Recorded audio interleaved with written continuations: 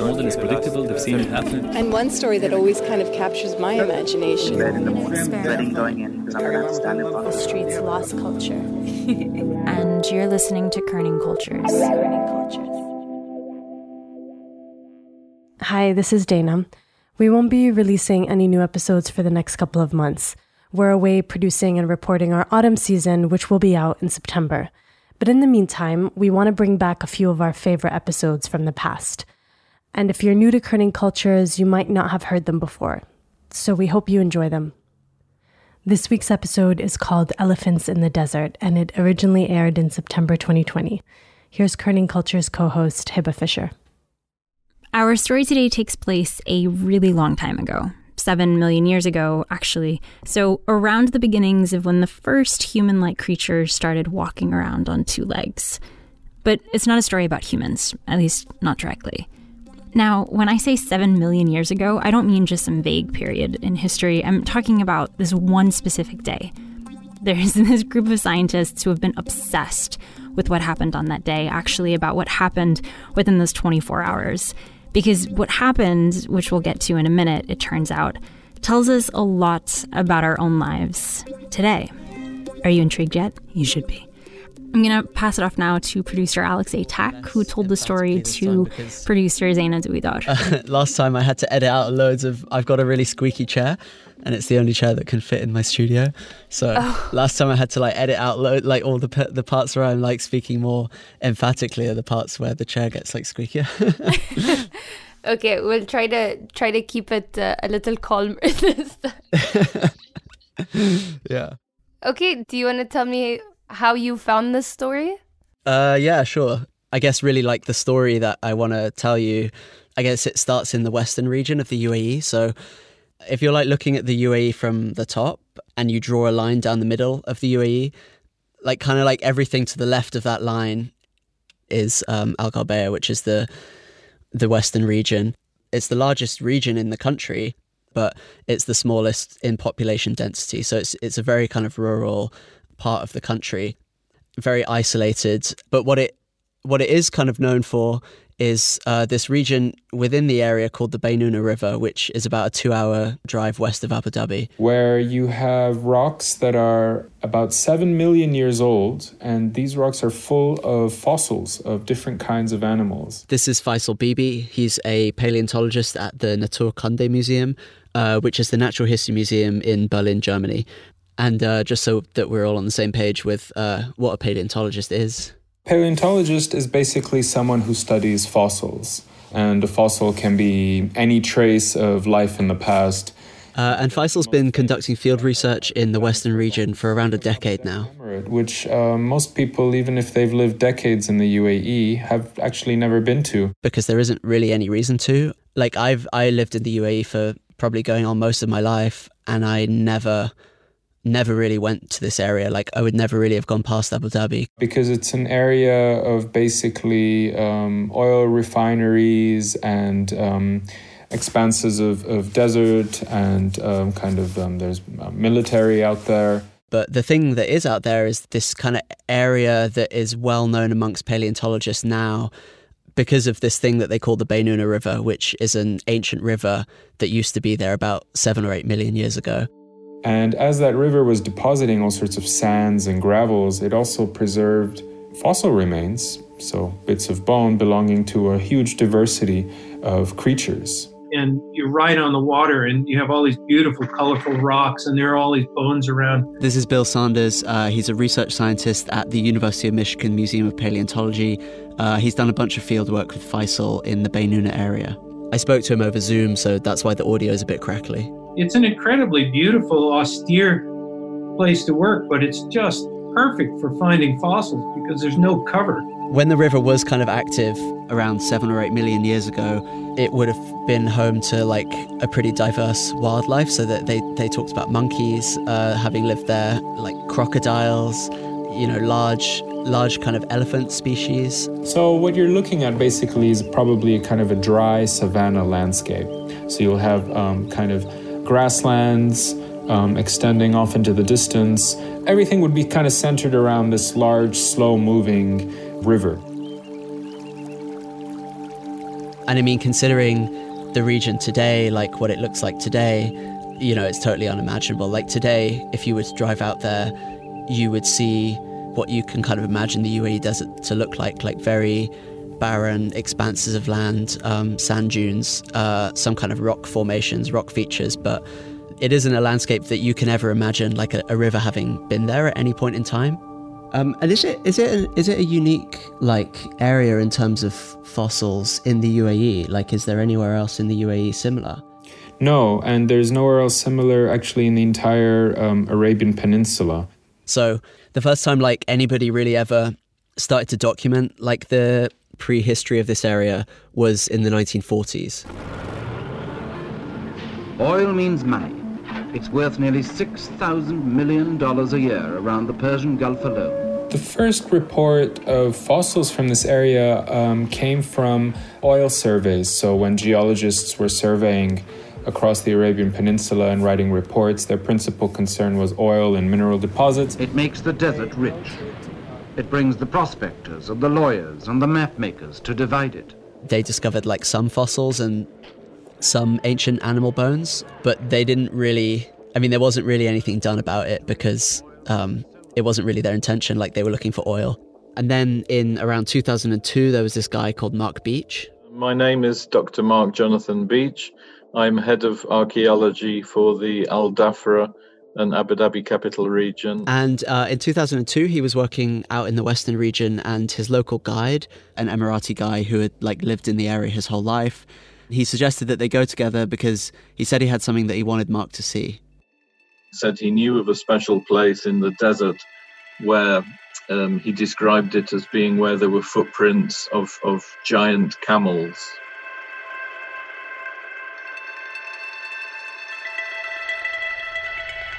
So they drive together in their 4x4 to the site, and they stop outside this row of basically mounds in the ground. So they're about the size of each one's about the size of a kitchen sink, and they stretch out in a kind of footprint pattern for about 200 meters. And these are calcium-rich rocks that were actually made by ancient shallow ponds that would quickly dry out and turn to mud. The way Bill put it to me was that they aren't natural, like they aren't a rock formation. You can kind of tell that they've been left there by some sort of organism, but that they're a kind of product of a disturbance in the sand. So Mark, standing there looking at what he'd been told were giant camel footprints, had this kind of feeling that these whitish mounds that they were looking at on the floor were something more significant.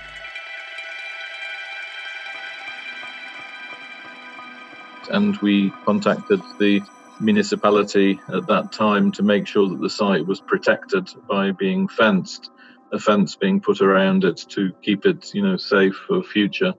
Because we realized it was a very important site.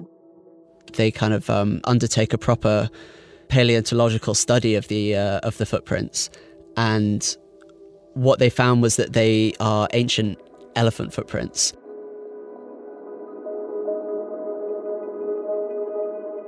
I asked all the paleontologists, can you just explain, what am I thinking? Am I thinking of an elephant, or am I thinking of some weird hybrid that I can't imagine? And basically what they all said to me was, yeah, I mean, imagine an elephant, but much, much bigger than you could think of as an elephant today. So Bill told me, I think that if you saw them, they wouldn't be like woolly mammoths. They would be nearly naked like elephants today, with that kind of wrinkled skin that elephants have today. If you went back in time and you saw one out of the corner of your eye moving across the landscape, you would say, oh, there's an elephant over there. You would have, if you took a second look at it, you'd say, whoa, but look at how big it is and look at those tusks. And I doubt that any predators of the time would have messed with them because they're just so big. And those tusks would have been put on an impressive display. In case you wanted to know, the scientific name for this particular elephant ancestor is Stegotetrabelodonts. Could you break that down for me? What does each part of it mean? Yeah, the stego part refers to the construction of their teeth, but the important part is the tetrabelodont part, because that refers to tetra being 4 and belodont is a tusk. So they're 4 tusks. So the way that they figured out how big these elephants were is by measuring their stride length. So you measure the space between each footstep, and from there you can draw a correlation to things like body mass and shoulder height. So these were very heavy elephants. We could tell that right away just from stride length.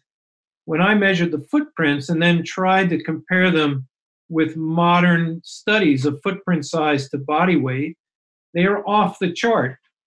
So they were larger than any modern footprints, any modern trackways that had ever been measured.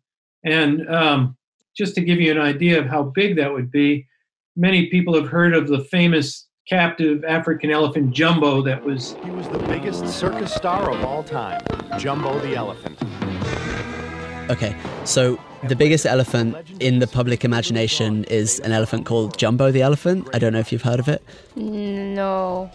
Okay, maybe I'm too deep in the elephant world that I just think of this casual, as like everyday knowledge about Jumbo the elephant. Okay, so Jumbo the elephant was this quite well-known African bush elephant. Step right up.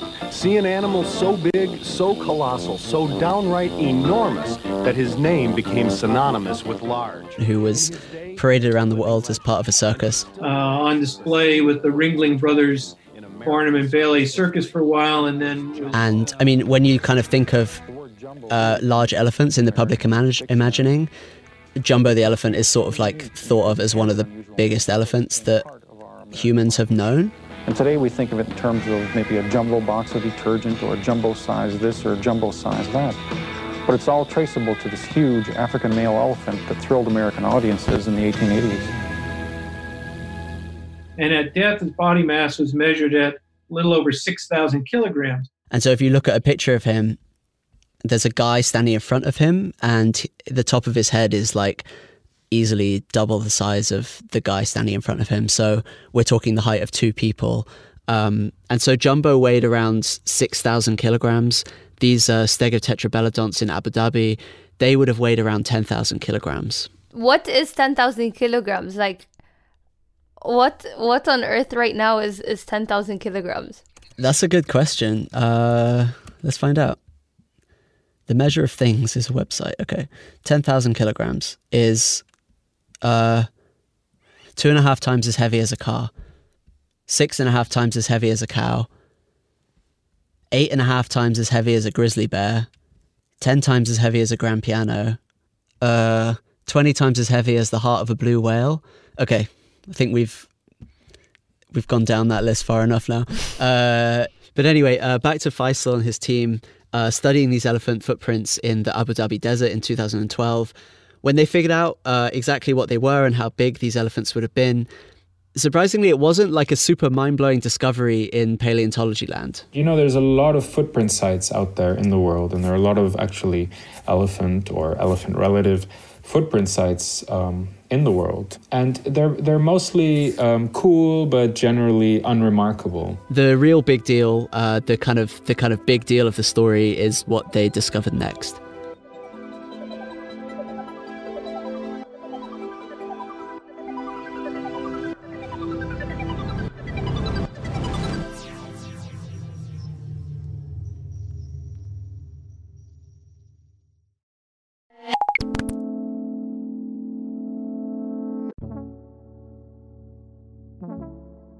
This episode is sponsored by Tap Payments. If you have a website or an application or sell products online and you need a payment gateway to send and accept payments to your customers, GoSell from Tap Payments provides you with an easy, fast, and secure payment gateway. Tap features include activating and linking your site with a click of a button. It supports all of Saudi Arabia and Gulf banks. It supports all the preferred payment methods for your customers in Saudi Arabia and abroad. Tap is licensed by the Gulf Central Banks and serves more than 70,000 merchants in the Gulf and the region. Find out about GoSell through the link provided in the show notes.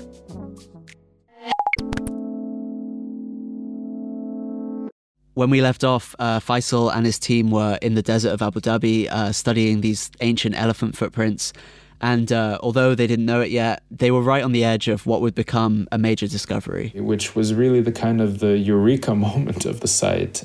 It was when we got the first images from the aerial photography. So Faisal told me that if you're kind of standing in front of them, it's kind of hard to make out really what you're looking at. Standing on the site, you are so small in relation to the enormity of the footprints, the enormity of the site, and your scale, your size as a 1.5 meter human being standing on this site that's hundreds of meters large does not allow you to actually even see what you have. It's very hard to see it. But what they had to do was they got this specialist, this like guy who specializes in, he would rig a DSLR camera, so like a kind of professional camera, to a kite, and then they would fly the kite to take pictures from above. And it involved hacking the camera software so that the camera would be taking continuous pictures, and then knowing how to attach it to the kite and having different kites that could handle different wind speeds and things. So we took him to the site, and he spent several days walking back and forth with this kite, with the camera suspended from it, and just having the kite take all these pictures.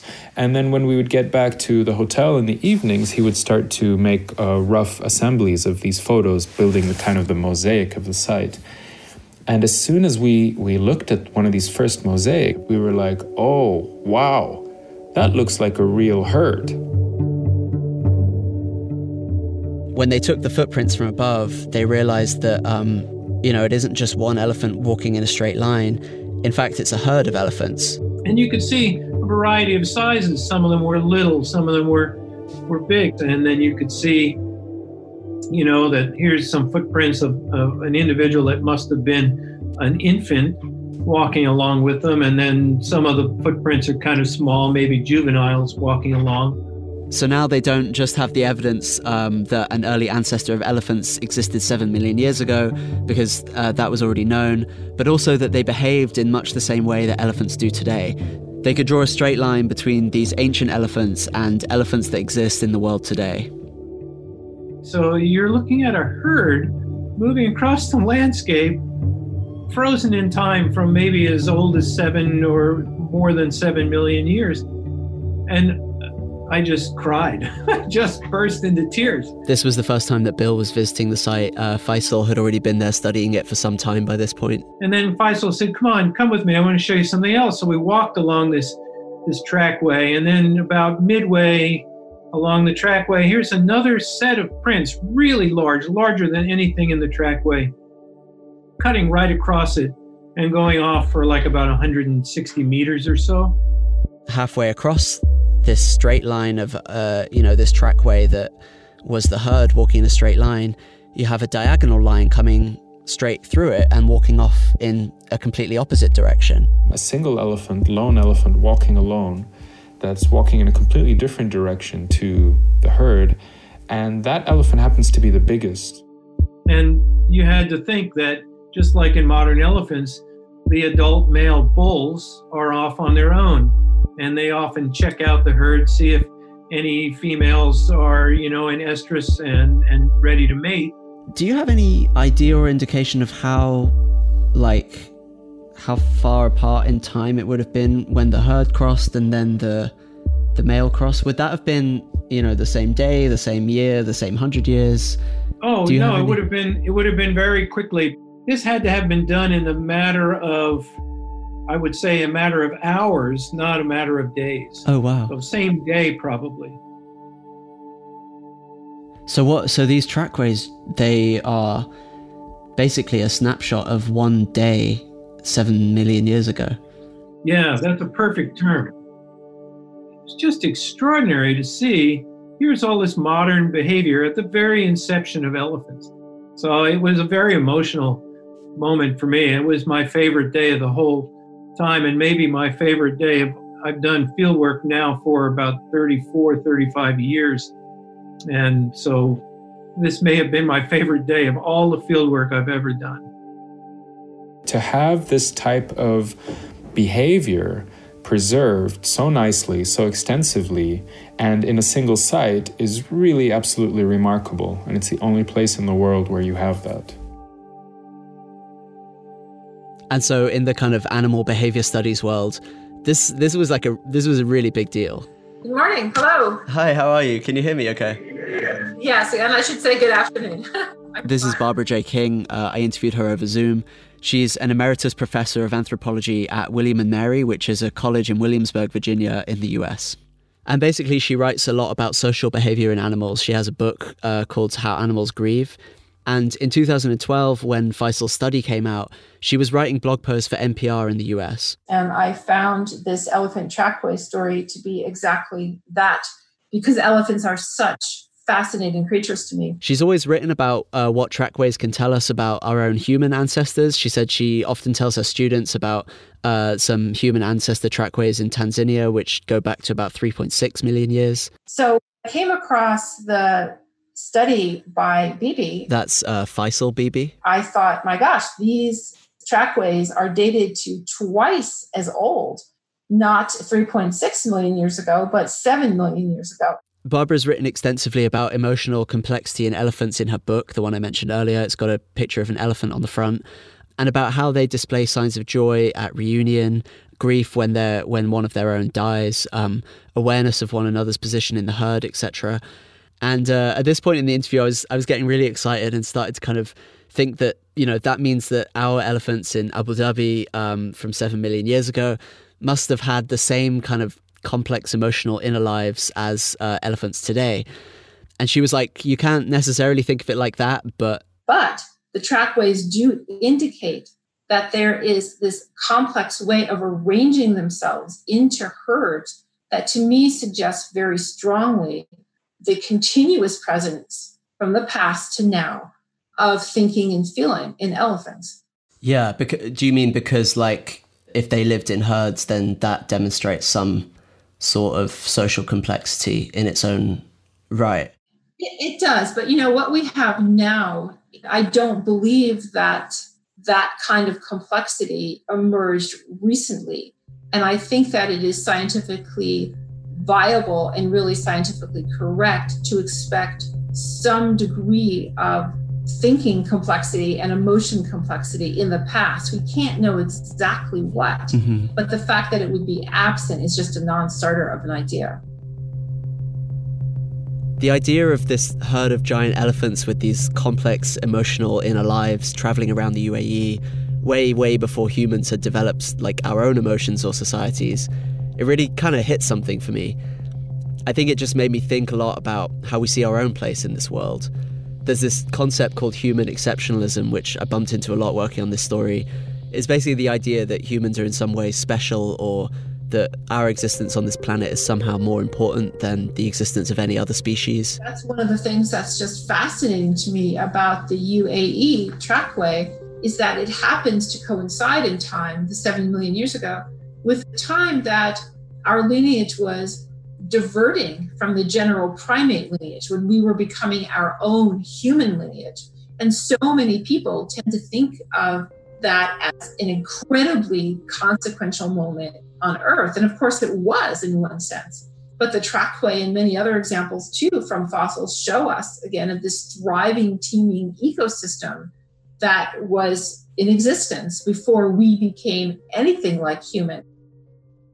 Faisal told me this really good story about this ancient Arab philosopher wrote this story, which was then translated into English in the last couple of hundred years, but it is written in the 13th century by an Arab scholar called Muhammad Qazwini. Which was related by Charles Lyell in his Principles of Geology, which was a seminal book on geology. And he basically tells the story of this kind of fictional character who lives forever. And, because he lives forever, he's able to kind of take a bird's eye view over these huge periods of time. And so to just like paraphrase the story, he's walking past like a very kind of ancient and popular city. And he goes into the city and he asks the people there, oh, when did you all arrive and when did you build the city? And because for him, there used to be a sea there last time he was there. And they say, what are you talking about? The city has always been here and we've always lived here. And so Qazwini comes back 5 centuries later, walks past the same place, and there's no sign that the city ever existed. And he asks a group of fishermen, like, how long has this been an ocean? And they say, like, well, this has always been an ocean. Like, I don't really know what you're talking about. And then he returns to that spot in another 500 years, and there's no trace of the city, and now there's a large mountain in that area. And I think like the kind of purpose of this story, this fable, is to say that human beings have a very kind of short memory. He's basically elaborating this concept of deep time and the fact that we as humans are so small, we often cannot comprehend the magnitude of changes that are basically geological changes that take place literally beneath our feet. And that story captured that concept of deep time really beautifully, and one has to wonder... There's something Barbara said that I love, which is that we don't think very much about the kind of complex evolutionary histories that animals come with. Like there's this focus on human evolution in science, but some animals like elephants have this long evolutionary history that we just don't even think of.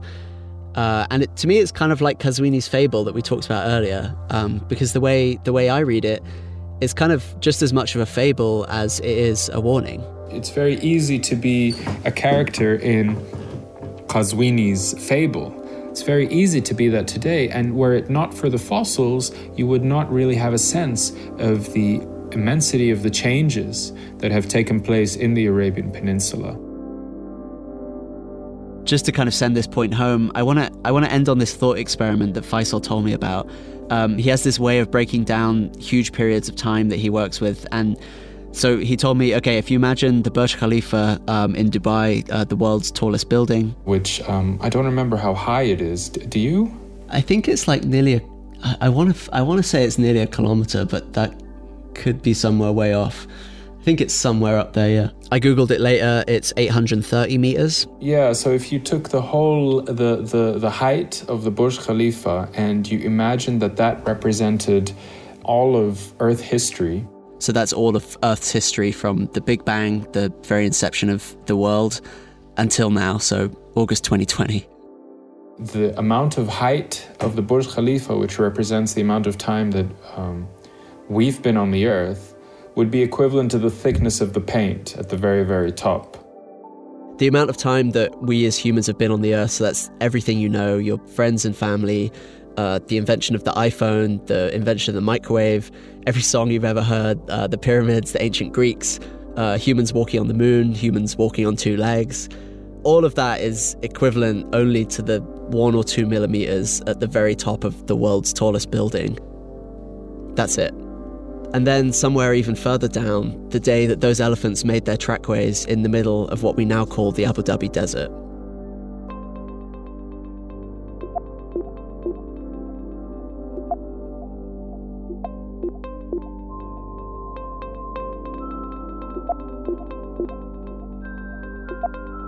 This episode was produced by Alex Atack with editorial support from Zaina Douidar, Dana Balut, and Tamara Rasamni. Sound design by Alex Atack and mixing by Mohammed Khizat. Bella Ibrahim is our wonderful marketing director, and Kerning Cultures is a production of the Kerning Cultures Network. I want to take a minute to thank everyone that we spoke to for the story. So Faisal Bibi, Bill Sanders, Barbara J. King, and Mark Beach. Barbara's book is called How Animals Grieve, and she also has a TED Talk, which I found really fascinating and just kind of really helped me get my head around this story. We also have an artist's rendering of what Abu Dhabi's ancient elephants would have looked like. We'll put that up on our Instagram. It's @Kerning Cultures. Thanks for listening. Until next time.